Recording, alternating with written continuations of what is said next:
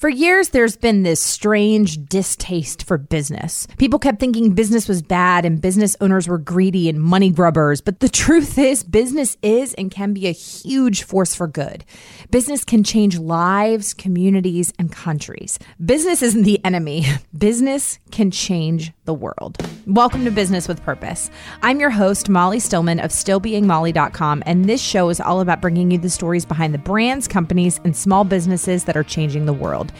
Each week, I interview an entrepreneur, a CEO, community leader, or just all-around amazing person who's trying to make a positive impact not only through their personal life, but also with their professional career. My goal is to show you that no matter what you do for a living, you can make an impact right where you are. My guests this week are Nick Barige and Greg Urquhart of Karisimbi Business Partners. What Nick and Greg are doing at Karisimbi Business Partners is incredibly unique, and their approach to helping entrepreneurs in Rwanda is amazing. I know you're going to love this conversation. So without further ado, on to my conversation with Nick and Greg. Greg and Nick, welcome to the show. Thank you very much. Good to be here. Thanks for having me. I was thinking before the show, how awesome is technology that the three of us are literally in 3 different time zones across the world, and yet we're able to communicate this way. I just think if I was when I was a kid growing up in the late 80s, early 90s, and somebody ever told me that I could talk through a computer to different people across the world, I really would have thought that they were making up some crazy, like, futuristic, invention that was in some sci-fi movie, because this is just amazing. It is incredible. It's actually, technology is my background, and I spend a lot of time, even these days, talking to folks around artificial intelligence and things like this, and you just would never have predicted, even 10 years ago, that we'd be doing this, much less what's to come. So it is incredible. Yeah. So how about you, Nick? I look back to when mobile phone technology was introduced. It's amazing how far technology has advanced. It's something I'm still trying to get to grips with. Yes. So the team in the office was teasing me today how often I've done podcasts, and I'm telling them, this is really new. It is. That's how far we are coming. It is. So Nick Barige, he is coming to us all the way from Kigali, Rwanda. And Greg Urquhart, he is in California. Where in California are you, Greg? I'm outside the Bay Area. Oh, I went to San Francisco a few years ago, and I love that area. It's so beautiful. And so anyway, so here I am in Durham, North Carolina. We are bringing everybody together.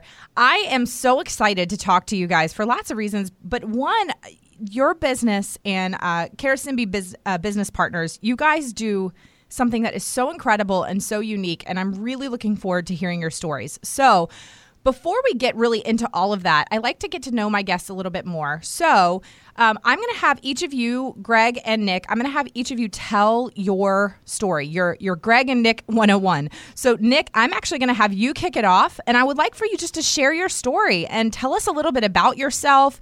Obviously you're living in Rwanda, so tell us a little bit about, where you're from and how you got to where you are today. And then Greg, will kick it off to you. Okay, thank you, Maurice. I was born outside Rwanda. I was born in Uganda. First time I came to Rwanda was in 1996. And that's when my parents moved back from Uganda to live in Rwanda. I went to school in Rwanda. I did my college at the University of Rwanda. Finished my college and started working in Rwanda around 2004. I've been living in Rwanda since then. I'm married with 2 young kids, 8-year-old boy and a 5-year-old girl. Interestingly, I met Greg as a client in 2011, and by then I was working as the CFO of the largest milk dairy plant in Rwanda. And it's at the time when we had just commissioned the plant, and we are having some struggles on how to make this business feasible. Yeah. And it's the first time I met Greg. It's the first time I was getting introduced to Karisimbi. I was intrigued by their passion, by the zeal that they had in trying to understand the business and trying to work with us to see how we could improve this business. one thing that really struck me, which I felt was the DNA of Karisimbi, was their ability to look at a business and appreciate it as if they are owners of the business.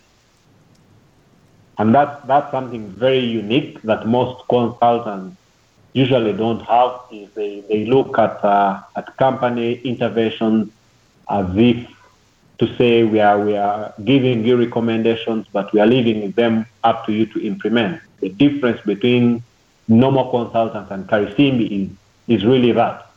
So that was my first interaction with Greg, and I've known them since then. I joined Karisimbi 3 years ago after having worked with one of the largest investment funds in Rwanda for 8 years, and I felt there was more that I could contribute to what Karisimbi is doing. That's amazing.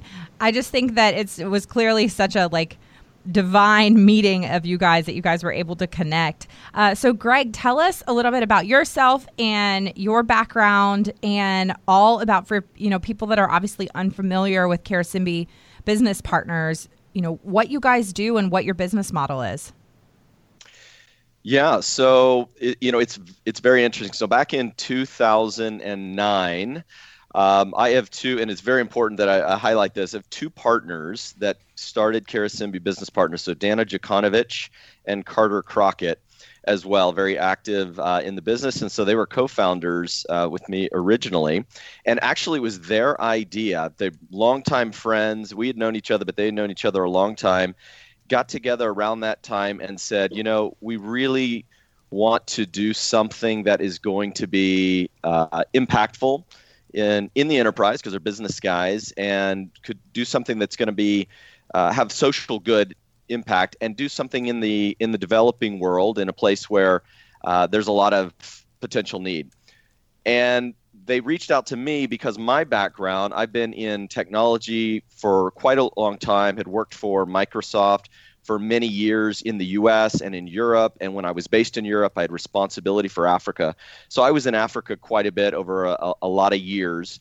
Every quarter I was traveling around and working, doing business there. So they had started to put together a plan around what would it look like to do a business incubator in Africa, doing a lot of due diligence on where should it be placed and so forth. And so they'd written up a prospectus, and because we were good friends, had reached out to me just to get my input on it. And at that time, I was still within Microsoft, an executive there, and was at a turning point in my career where I'd been working back in the US for quite a while, and was having discussions with the company around potentially moving to Canada and leading a group there, or back to Europe. And I just had this real sort of troubling sense around, is this it? Is this exactly what I'm supposed to be doing at this point? And so as they sent this prospectus over and I read it, I found myself really sort of poking holes on it, being very critical around, hey, whether I thought this would work, or you're going to need to rethink this, et cetera. And I remember them sort of joking with me like, hey, take it easy. We just wanted a little bit of opinion. You're being pretty harsh on it. And I think at the time I didn't even realize why I was being so harsh on it until I started talking to my wife about, this is crazy what they're planning to do. And then as I thought about it further, I thought, and why not? Why not do that? And so I came back to them with my feedback and saying also, hey, how would you feel about me joining you? Which fortunately they said, they thought that would be fantastic. So with our three families, we started really getting serious about where we were going to go. And Rwanda, contrary to the belief of a lot of Westerners, they have this perspective of, they've seen Hotel Rwanda and think of it as this very dangerous place. People say, how could you go there? Yeah. You don't know that Rwanda is the safest, cleanest, easiest place to do business, probably almost on the entire continent. It has the lowest corruption, fastest to be able to create and start a business. Wow. As foreigners coming into the country, you're able to have full ownership of your business if that's the model you want to take, full ownership of land, property, and so forth. Very different from other places.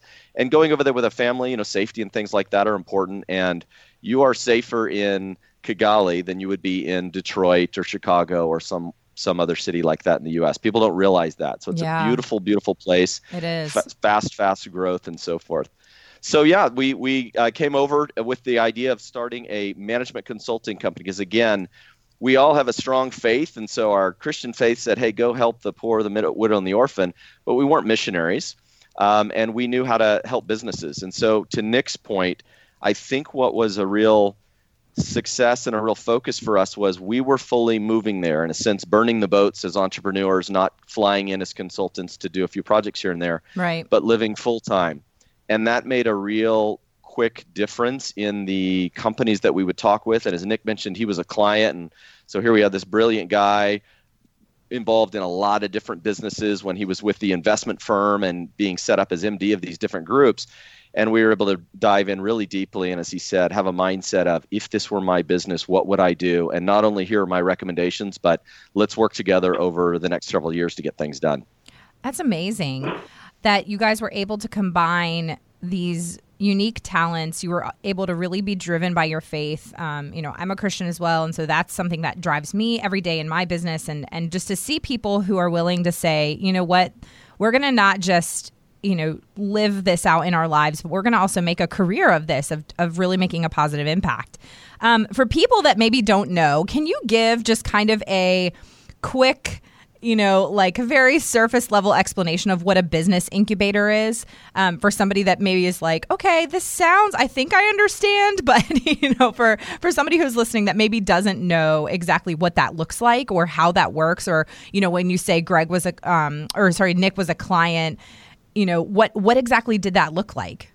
Well, I'll give an overview of the business incubator, but we actually ended up moving away from that. And I'll tell you why for a couple of reasons. So a business incubator is the idea of being able to work with entrepreneurs or small existing businesses to help them literally incubate the idea and start to be more attractive to bring in investment, or even just to get loans from a bank and so forth, and be involved with them in a way that helps them think through how they're going to do sales, how they're going to do hiring, how they're going to do supply chain, and so forth.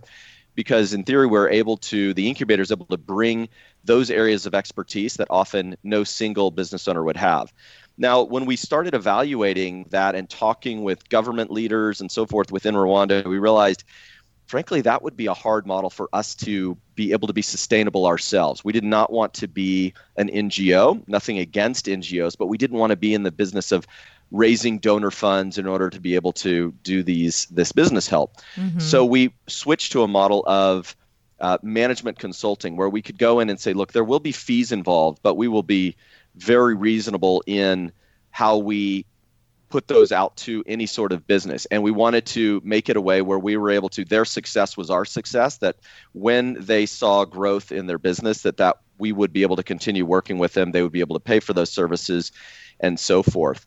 The interesting thing with that model, as we started to get clients with small projects such as providing a full business plan for them, able to map out the 3 to 5 year future for them. In addition to plans, we will help them with getting finance, securing loans from banks to be able to grow the business. Often they were looking at expanding within the region. And additionally, we had very strong relationships with government and various leaders in business and industry, everything from the healthcare sector, the agricultural sector is very important there. And they had their own view of industries that were really important to the country, where they had premier or marquee companies that were struggling. And so one of the first projects that we did, and this is when we early started even interacting with Nick as a client, was looking across the country at these various industries and getting an assignment where we were going to do a deep intervention with about 12 different businesses to deeply evaluate them and then look at what would be the get healthy plan, so to speak, that would help them to turn around and grow. That was one of the most exciting and most difficult things that we had done. Yeah. We were able to help some businesses really completely turn around. And I'll say one of the other ancillary benefits that came out of that is we identified a lot of areas where there was true opportunity within the country and businesses almost didn't even exist yet to take advantage of it. So Karasimbi Business Partners actually now has invested in and even helped build out entirely separate businesses in areas like cosmetics oil processing. So a factory in Kigali works with hundreds of farmers around Rwanda, into Uganda, Burundi, and so forth. and has, marquee clients like the Body Shop UK. Oh, wow. And so that's an entirely separate business that Karasimbi was able to, through their work in the agricultural sector, identify that need and work with financial partners to build that up over time. We also have an accounting services business. We saw this need where we were consulting with companies and found that it was very difficult for them to manage their finances appropriately or be able to handle taxes, which is a very serious scenario in Rwanda. It's very confusing often to new business owners coming in. And so we were able to purchase in with another partner into an accounting services firm that can do tax preparation, bookkeeping, et cetera, for small businesses in Rwanda. So that's an entirely separate business as well that built out of that consulting business, and we're able to now run profitably and provide, additional employment and so forth. I think that's absolutely amazing. Nick, I would love to hear from you as, as a director with Karasimbi and somebody who, you've got this just amazing resume, and you have this incredible resume of all this work that you've done. When you got connected with Greg, and as you saw an opportunity here, especially you saw an opportunity to fulfill a need in Rwanda. Can you kind of talk a little bit about that and what that looked like, and what made you say, what, this is really an opportunity I want to be a part of? And also, if you can kind of, as Greg was saying earlier about how Rwanda is just a great place to do business, but what are some of the things that make it a great place to do business, but also some of the challenges that you face, and how Karasimbi Business Partners is able to kind of come in and fill that gap? At the time I started engaging with Karasimbi as a client, like Greg mentioned, part of what we've seen, and from the time Karasimbi came on the market, is Rwanda was at that stage in its development where the private sector was in its infancy. And it really called for anchor investors, like the investment firm that I was working for. Companies that would be able to raise sufficient capital and deploy it most often in startup or greenfield projects, something that hadn't yet been done before. But most of these businesses were being led by Rwandese, because this is at a time when most foreigners, like Greg mentioned, had these perceptions about Rwanda. But one thing that the Rwandese did not have, in most often, were the management expertise to run the businesses. So when we started engaging with Karasimbi as a client, that's the situation that we were in. Is we have funds, we've been able to raise funds and deploy it to start a business, but we don't have the management expertise now to operationalize the business. How do we move the business from infancy to growth? Working with Karasimbi as a client, I think in my former company, I was among the rising stars, and the secret to my success was that each time I would get moved to a different business, most often, and this is something that Greg would speak to, having worked with Karasimbi in 2011, come up with this super strategic turnaround plan for the business that I was leading. For each position that I would go to, for each company that I would go to manage, I would always call in Karasimbi to help me do a diagnostics of the company, and then work together to identify ways of growth. So this really, it sort of catapulted my career from CFO to CEO of different companies in Rwanda. And for each of these companies that I would go to, I would always call in Karasimbi to come and either do a business plan for me or do a strategic plan for me. Now, it reaches a time where you feel like you're at the pinnacle of your career, and then you are beginning to ask yourself, but what have I learned? And this was the attraction for me to move into Karasimbi, is I realized that the challenges I had as a CEO, as a CFO, it shared across Rwanda. It was not something unique to me. It's something that cuts across the different sectors of our economy. So I felt now joining Karasimbi with my work experience leading businesses in Rwanda. It would make us as a firm continuously add value. Like Greg said, we are not only consultants, we are investors, but this time we're also saying to clients, look, we've also run businesses in Rwanda. We've been in these situations. This was the attraction for me, and also having that need to say, for this further that have come, I want to see others equally grow in their careers, working together with Karisimbi. Now, to the question that you asked, what challenges do we see as a firm? Key amongst them that still exists in Rwanda is there aren't many skilled, highly competent managers to run businesses. Yeah. So that's our aspirations as a firm. Continually support businesses in Rwanda into growth. Continually work with business managers in Rwanda to grow, and also enable them, impart those skills to them that we have as a firm. The uniqueness of our firm is that we are quite a diversified team. We have expatriates from the US, from Canada, from UK, working with locals in Rwanda, and this is really where our strengths lie.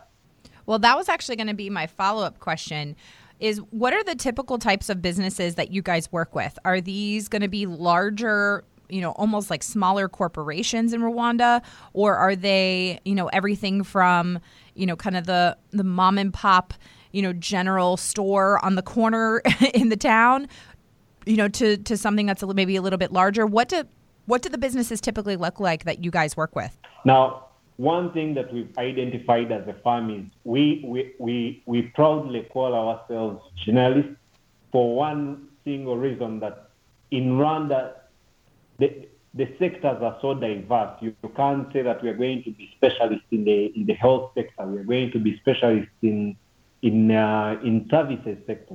The businesses aren't many, and they aren't large. And as a result of that, we cut across different sectors. We've advised companies that are into construction, which is one of the ever-growing sectors in Rwanda. We've worked with companies that are into tourism. We've worked with financial services providers, insurance companies. So we are not limited to a sector. We believe that most often the challenges to businesses is not sector specific. So the approach to our way of working is to advise clients irrespective of the sector, especially that given that we have really a diversified pool of consultants in-house, and also we've built a strong pool of associates that we can pull in if there is a need for a sector-specific skill. I know you are loving this chat with Nick and Greg, but I want to thank our sponsor of the show who is able to help make the show possible, and that is Cosbox. You know my love for Cosbox, my favorite ethical quarterly subscription box that I've been a member of for over 2.5 years. Cosbox is curating the best products that do the most good. In each seasonal box, you'll find everything from fashion accessories, homewares, and jewelry to the best skincare and wellness products. And not only are the products made by some of my favorite companies, oftentimes Cosbox actually collaborates with these companies to make exclusive products just for their seasonal box. These are limited edition things that you cannot get anywhere else. The products are not just beautiful, they're also useful. And each box delivers amazing value with a guarantee of over $150 worth of products for only $54.95 or $39.95 if you use my gift code Molly. And best of all, the impact of each Cosbox makes the whole membership even more worth it. Their upcoming spring box, for example, employed more than 600 artisans under fair trade conditions in India and Kenya, and put 100 young girls in India through school. Go to stillbeingmolly.com/Cosbox and use the coupon code Molly for $15 off. Now, back to my conversation with Nick and Greg. Greg, what has been your experience, as you guys have really kind of honed in on what works and what doesn't, and how have you guys really kind of streamlined everything to make sure that you are really serving your clients and serving these businesses in the best way possible? Yeah, it's a great question. And I'd say in extending Nick's answer, as he represented that it was important, we describe ourselves as generalists, and that's important because we do have an opportunity to work across sector. I'd say, the answer is the secret is being able to talk at every level of the business. And so I think that was a strength when we originally started it. So Carter, Dano, and myself coming over, we were a unique blend of different skills. So I'll give you just a quick thumbnail view. So Dano was West Point grad. For those, listening to the military academy, very difficult to get into, very disciplined. Went from there he was in the military. He was Army Ranger. He went to Johns Hopkins, did a dual, international studies and finance. Worked at large-scale corporations like AT&T, was CEO of a construction company as well, and did all the project management, et cetera, for that. And so then you have Carter, who was complete entrepreneur. I had worked with him, knew him through university, but also worked with him a bit at Microsoft. He did other technology startups. He went and got his doctorate in entrepreneurship. He taught at the university level. And then you had myself, who runs large sales teams, a lot in the hiring arena, how to run pipelines and think about forecasting and so forth, as well as marketing. And so when we go into a business and we have now professionals like Nick leading us, and we have senior managers from all various parts of the world, as well as very important to have local Africans who understand the context, have been educated in the region, understand the businesses as well. We go in and start with the view of what is that long-term business plan? What is your hiring plan? How are you going to manage sales? Let's look at the way you're thinking about the strategy of it. How are you going to market your business and so forth? So being able to hit every touch point that a business needs and come in with expertise. Again, as Nick mentioned, the private sector really growing, that we were are a very unique firm, being able to hit on all of those and be very holistic in our conversations with these companies and our commitment to be, hey, we want to deliver you something that is going to be meeting the needs of the project, but we want to stay with you over the years. And so we're very proud to say that we have repeat clients in sectors, where we've done 4 and 5 projects with them over the, 8 to 9 years now that we've been working with them, which is a real testament to the type of work we're doing and that value of being able to say, whatever the area of the business where you have questions or you want to explore, we're going to be able to work with you. That's so cool. This is a topic that I talk about a lot, both in, on this podcast and on my blog, and just in my general life. I can get on a soapbox real quickly about this. But I think, when people talk about this, especially Westerners, and, Greg, I know you understand this, and Nick, I'm sure you get this as well, is just like, Westerners like to think that the answer to alleviating poverty is to come in and to be this, have this savior complex and to be like, oh, we're going to start this charity and we're going to, just give these handouts and we're going to fix everything and we're going to make it, Americanized, and we're going to teach them how we do things. When that's actually that is not even close to the solution. In fact, that can in a lot of cases take things backwards. And instead, creating economic opportunities and creating a ripple effect through sustainable businesses and giving people the opportunity. Sometimes it's just a matter of you have somebody in a small community who has an absolutely brilliant idea that could completely change the landscape of their community, their region, their country. They just don't necessarily have access to the resources to be able to implement that idea, or maybe they don't have access to the financial support, or maybe they've got the financial support, but then they don't have, necessarily, like you were saying, like everything from, and that's the same thing here too, everything from taxes to the little nitty gritty parts of running a business that can be so challenging for people, to just give somebody that opportunity to have those resources or to learn those skills and be able to implement them. Those are the types of things that long term, that is what alleviates poverty. That is what alleviates, troubles in the world. I mean, in community, and this is something that it doesn't matter whether you're in the United States or in Rwanda or in China. It doesn't matter where you are. The fact is that these are the things that create sustainability and really change generations. That's right. Yeah, couldn't agree more. And that's been always our motivation to have, as they say, the triple bottom line. And when we have board meetings, et cetera, we're always looking and evaluating at what impact is this having on our own employees, of which we're very proud of the fact that we are a net employer. And when we look across the businesses, it ranges anywhere from a few hundred to several hundred people that are employed at one point or another on any given year. And then beyond that, as we think about some of the agricultural investments we've made, et cetera, we've got thousands of families whose lives have been positively impacted. And that was the whole reason for us doing this. There's so much more to life than running a business and making money. And Nick has that motivation. We all have that motivation of the whole reason we're here. We're in this part of the world, which, by the way, it's not to say, the poor folks in Rwanda or in Africa. Mm-hmm. It is one of the most exciting places in the entire world to be.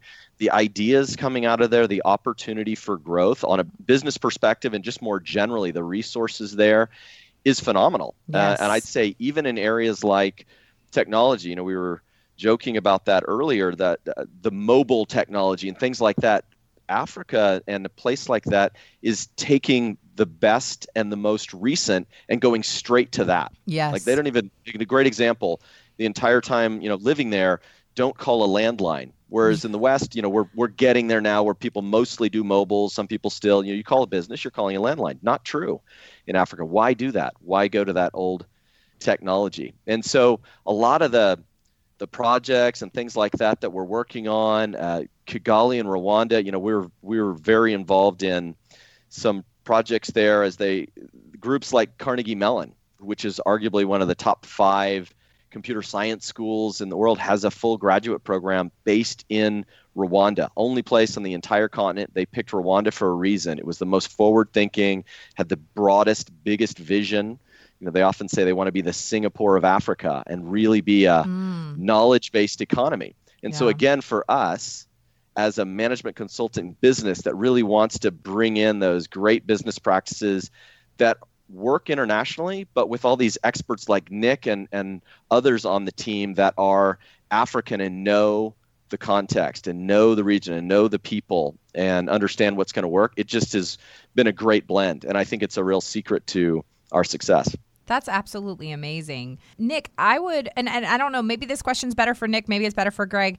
I would love if one of you wouldn't mind sharing, maybe an example or a story of a particular client or a particular business that you guys have worked with and really saw through the whole process and maybe just an amazing success story that just kind of gives people an illustration of what it looks like to really work with somebody from the beginning and see them through the process and see the fruits of their labor. Nick, I think you should talk maybe about one of in the construction space. We've done a lot of pretty interesting things that have changed business there. Yeah, interestingly, it's the example I wanted to give. When in 2014, I was the managing director of a local construction company in Rwanda. It's the largest in Rwanda. And when I was appointed as the managing director, the question I had was, how do we grow this company that started as a company that was doing potholes in Kigali, that was in 2011, in 2014, now doing tarmac roads in Kigali and outside Kigali. So we called in Karisimbi Business Partners and we said, look, we want to work with us to define our next 5 years. Can we prepare together the strategic plan for this roads construction company. And during the engagement, Karisimbi was able to identify certain areas of growth. For example, 90% of our business then was coming from the government of Rwanda. And then Karisimbi was able to ask us, the team that we're engaging with, why don't you consider bidding for international projects funded by donors like World Bank and African Development Bank? And we had never asked ourselves this question. And we started saying, what do we need to do to make sure that we do? Today, if you read the Rwanda's only daily newspaper, in today's story, there is a story of this company forming a joint venture with an international company to do one of the largest ADB-funded projects. Wow. In 2007, before we started working with Karisimbi, this was a dream. 2018, just less than 4 years later, this company has taken on international projects. It has formed joint ventures. It has worked with companies and bid on projects funded by the World Bank, by the Japanese government, by African Development Bank. I was reading it's the largest roads project that is being done in Rwanda since Rwanda's independence. And this company is now in position of doing such a project. So that's an example of some of the companies that Karisimbi has worked with, provided recommendations of areas of growth, and we've seen companies take them on, and these companies have grown. That's absolutely incredible. I mean, I just think that, like you were saying, like in 2007, this was a dream. And to be able to see that, a company that, started from, had this small dream, this small vision, or it was a big dream, a big vision, and to see that come to fruition, that's absolutely incredible and amazing. And like I said, that those are the types of things that they have such a ripple effect, and they have such just a lasting and massive impact on families, on communities, and Rwanda, and now on the world, because you're working internationally and just really going across country lines and all of that. So that's absolutely incredible. Thank you for sharing that, Nick. I really appreciate that. So as we kind of transition here to the end, I have just absolutely loved hearing both of you share your story and share your hearts for business and seeing the positive impact that business can have. And, this is, like I said, this is something that I love to talk about because, for a while there was this trend here, at least in America, where it was almost like business was a bad thing. And I never understood that. And I never understood why people were anti-business. And I'm thinking to myself, like, without business, like where do we go? And so to hear people who are taking or not only just making business have a positive impact, but really flipping it on its head and making it mission driven and having that social good component, and really, like you were saying, Greg, making it not just about, at the end of the day, turning a profit, but how can we really make an impact, and how can we really change lives through business? So as we transition here to the end, I would just love for you guys to kind of share with us. I like to get to know my guests, a little bit, kind of on a fun level. And, obviously you guys are, both Greg and Nick, you guys are incredibly smart, incredibly intelligent. You work crazy hard. I would love for you guys just to share with our audience what's something that you guys really, enjoy to do for fun. Are you reading anything lately that you want people to check out, or maybe watching something that you want people to check out, or just kind of tell us a little bit, what do you guys do for fun when you're not working? Yeah, that's funny. I didn't mention, I guess, in my intro, so I have 4 children. Oh, yeah. So you're busy. Yeah, so it's a busy life. Lots of animals. My wife is a huge animal lover, so I always say I live on a sort of hobby farm. There's horses and chickens and goats and rabbits and turtles and fish and dogs and cats, and you name it, we've got it. Wow. My youngest son is Rwandan. We were very fortunate when we were there. My wife as soon as we got there, was like, hey, I really want to be having an impact as well. You're working on the business stuff. I've got our other kids were young, but old enough to be going to school. And so she had time. So she started working at an orphanage locally there, run by the Sisters of Charity, Mother Teresa's order. Wow. It was a great experience. And with no plans to adopt, I should have known better. Within a couple months of being there, she had all of her favorites. And, long story short, we ended up with getting in a great relationship with my son, Marcel Ishimwe, and we ended up adopting him when he was 4. He's 11 now. Oh, and I'll say one of the funny things now, so we have just always ties to Rwanda, but the strongest ties possible. Actually, our partner Dano, our colleague Dano, also has an adopted son from Rwanda. And so I love the idea of potentially, things keep going on and Marcel can be back in the business. My eldest daughter, who's in school and at college now, at Westmont College in Santa Barbara, but she is asking me already about, can I do internships at Karisimbi? I'd like to be back over in Africa and so forth. So it's interesting. And I'd say one of the funny things going on is Rwandans, and Nick, if you could see Nick, you would understand this. They tend to be tall people. And I, unfortunately, am not a tall guy, maybe 5'9", maybe 5'10", if I'm really exaggerating and put on my cowboy boots. But already my son, my 11-year-old, his hands are about the size of my hands. He's like 5'4" at 11, and I know he's going to be looking down on me soon. So it's a great life. It's great to have this ability to be moving around sort of the world back and forth and so forth. Like I said, we've got this scenario of I'm surrounded by animals all the time, so that's kind of one of the things that keeps us pretty busy.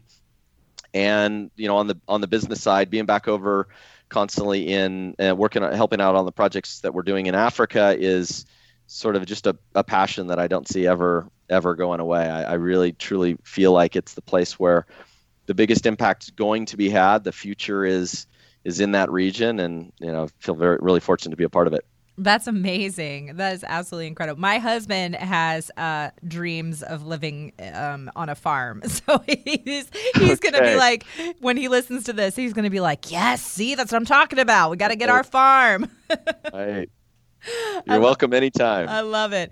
What about you, Nick? Same, a little bit different from Craig. I have quite a young family. Like I said, I also have an adopted son who is 23, just finished university in Rwanda. Wow. And then I have an 8-year-old son and a 5-year-old daughter.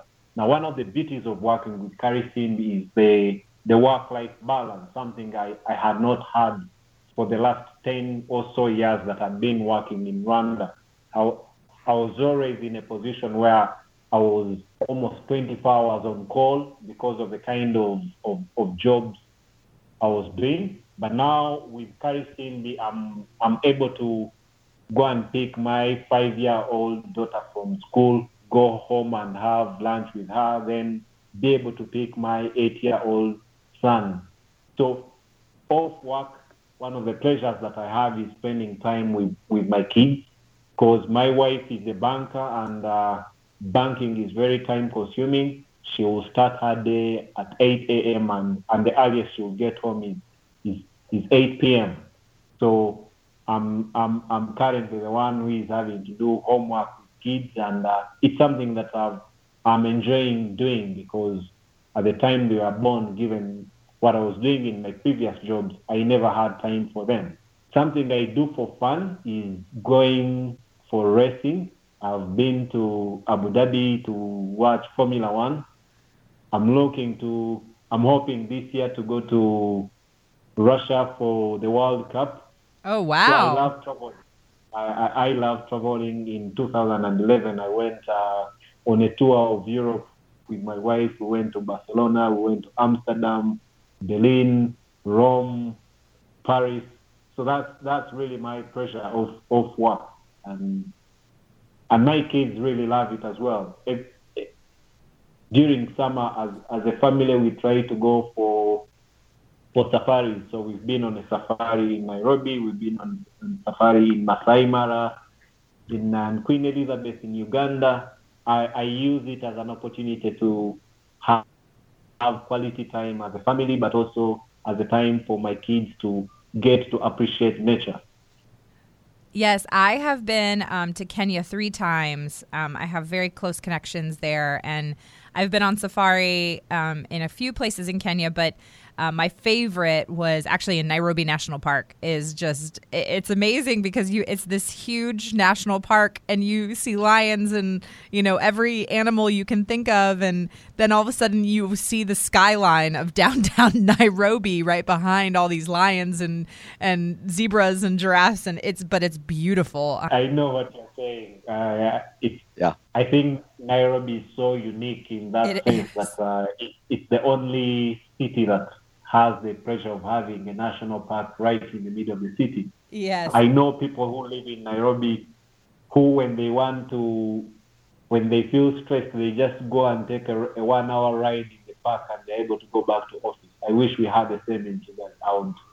It would be my pastime. Yeah. Yeah. Well, I remember we did a sunrise safari the last time I was there. And it was just incredible you're literally sitting there in the middle of this national park. There's the sunrise coming up over the mountains. And then there's like a huge pack of lions, within almost reaching, we could reach out of the van and touch it. And then you just look over there and there's like skyscrapers. It's incredible, but it's so beautiful. Greg and Nick, this was just such a pleasure. And thank you so much for sharing everything with us. I applaud everything that you're doing, and I will continue to share what you guys are doing. And for the listeners, I will have Greg and Nick's information in the show notes, as well as how you guys can get connected with Karasimbi Business Partners and just find out more about the amazing things that they are doing. And like I said, this was just such a pleasure. Thank you both so much. Love doing it. Thanks for having us. I loved connecting with Greg and Nick. All 3 of us were on completely different parts of the world, but we are connected by a passion to help others and make a positive impact. How awesome is that? Be sure to give Greg and Nick and Karasimbi Business Partners some love on social media this week. I'll have all of their links and information in the show notes. Another huge, huge, huge thank you to this week's podcast sponsor, CauseBox. Visit stillbeingmolly.com/CauseBox and use the coupon code MOLLY, that's MOLLY, for $15 off. Thank you so much for listening to this week's episode. If you are a first-time listener of the show, welcome. Be sure to visit the archives for past shows featuring amazing entrepreneurs and business owners who are literally changing the world with their businesses. And if you're a regular listener of the show, thank you so much for tuning in and week out, and thank you for your support. Be sure to head on over to iTunes, Google Play, Radio Public, or wherever you listen to podcasts, and make sure you are subscribed to the show. Clicking that subscribe button helps to make sure that you never miss a new episode of the podcast. And while you're there, would you mind taking a moment to leave a review? Leaving a review helps me to know what you're liking and how the show is personally impacting you. And if you share the show on social media, be sure to use the hashtag Business with Purpose Podcast, or tag me at StillBeingMolly on Twitter, Instagram, or Facebook. This show is edited by my amazing husband and executive producer, John Stillman, and the music is by Mark Killian of Third Wheel Media. Thank you so much for listening. Now go do something good with purpose on purpose.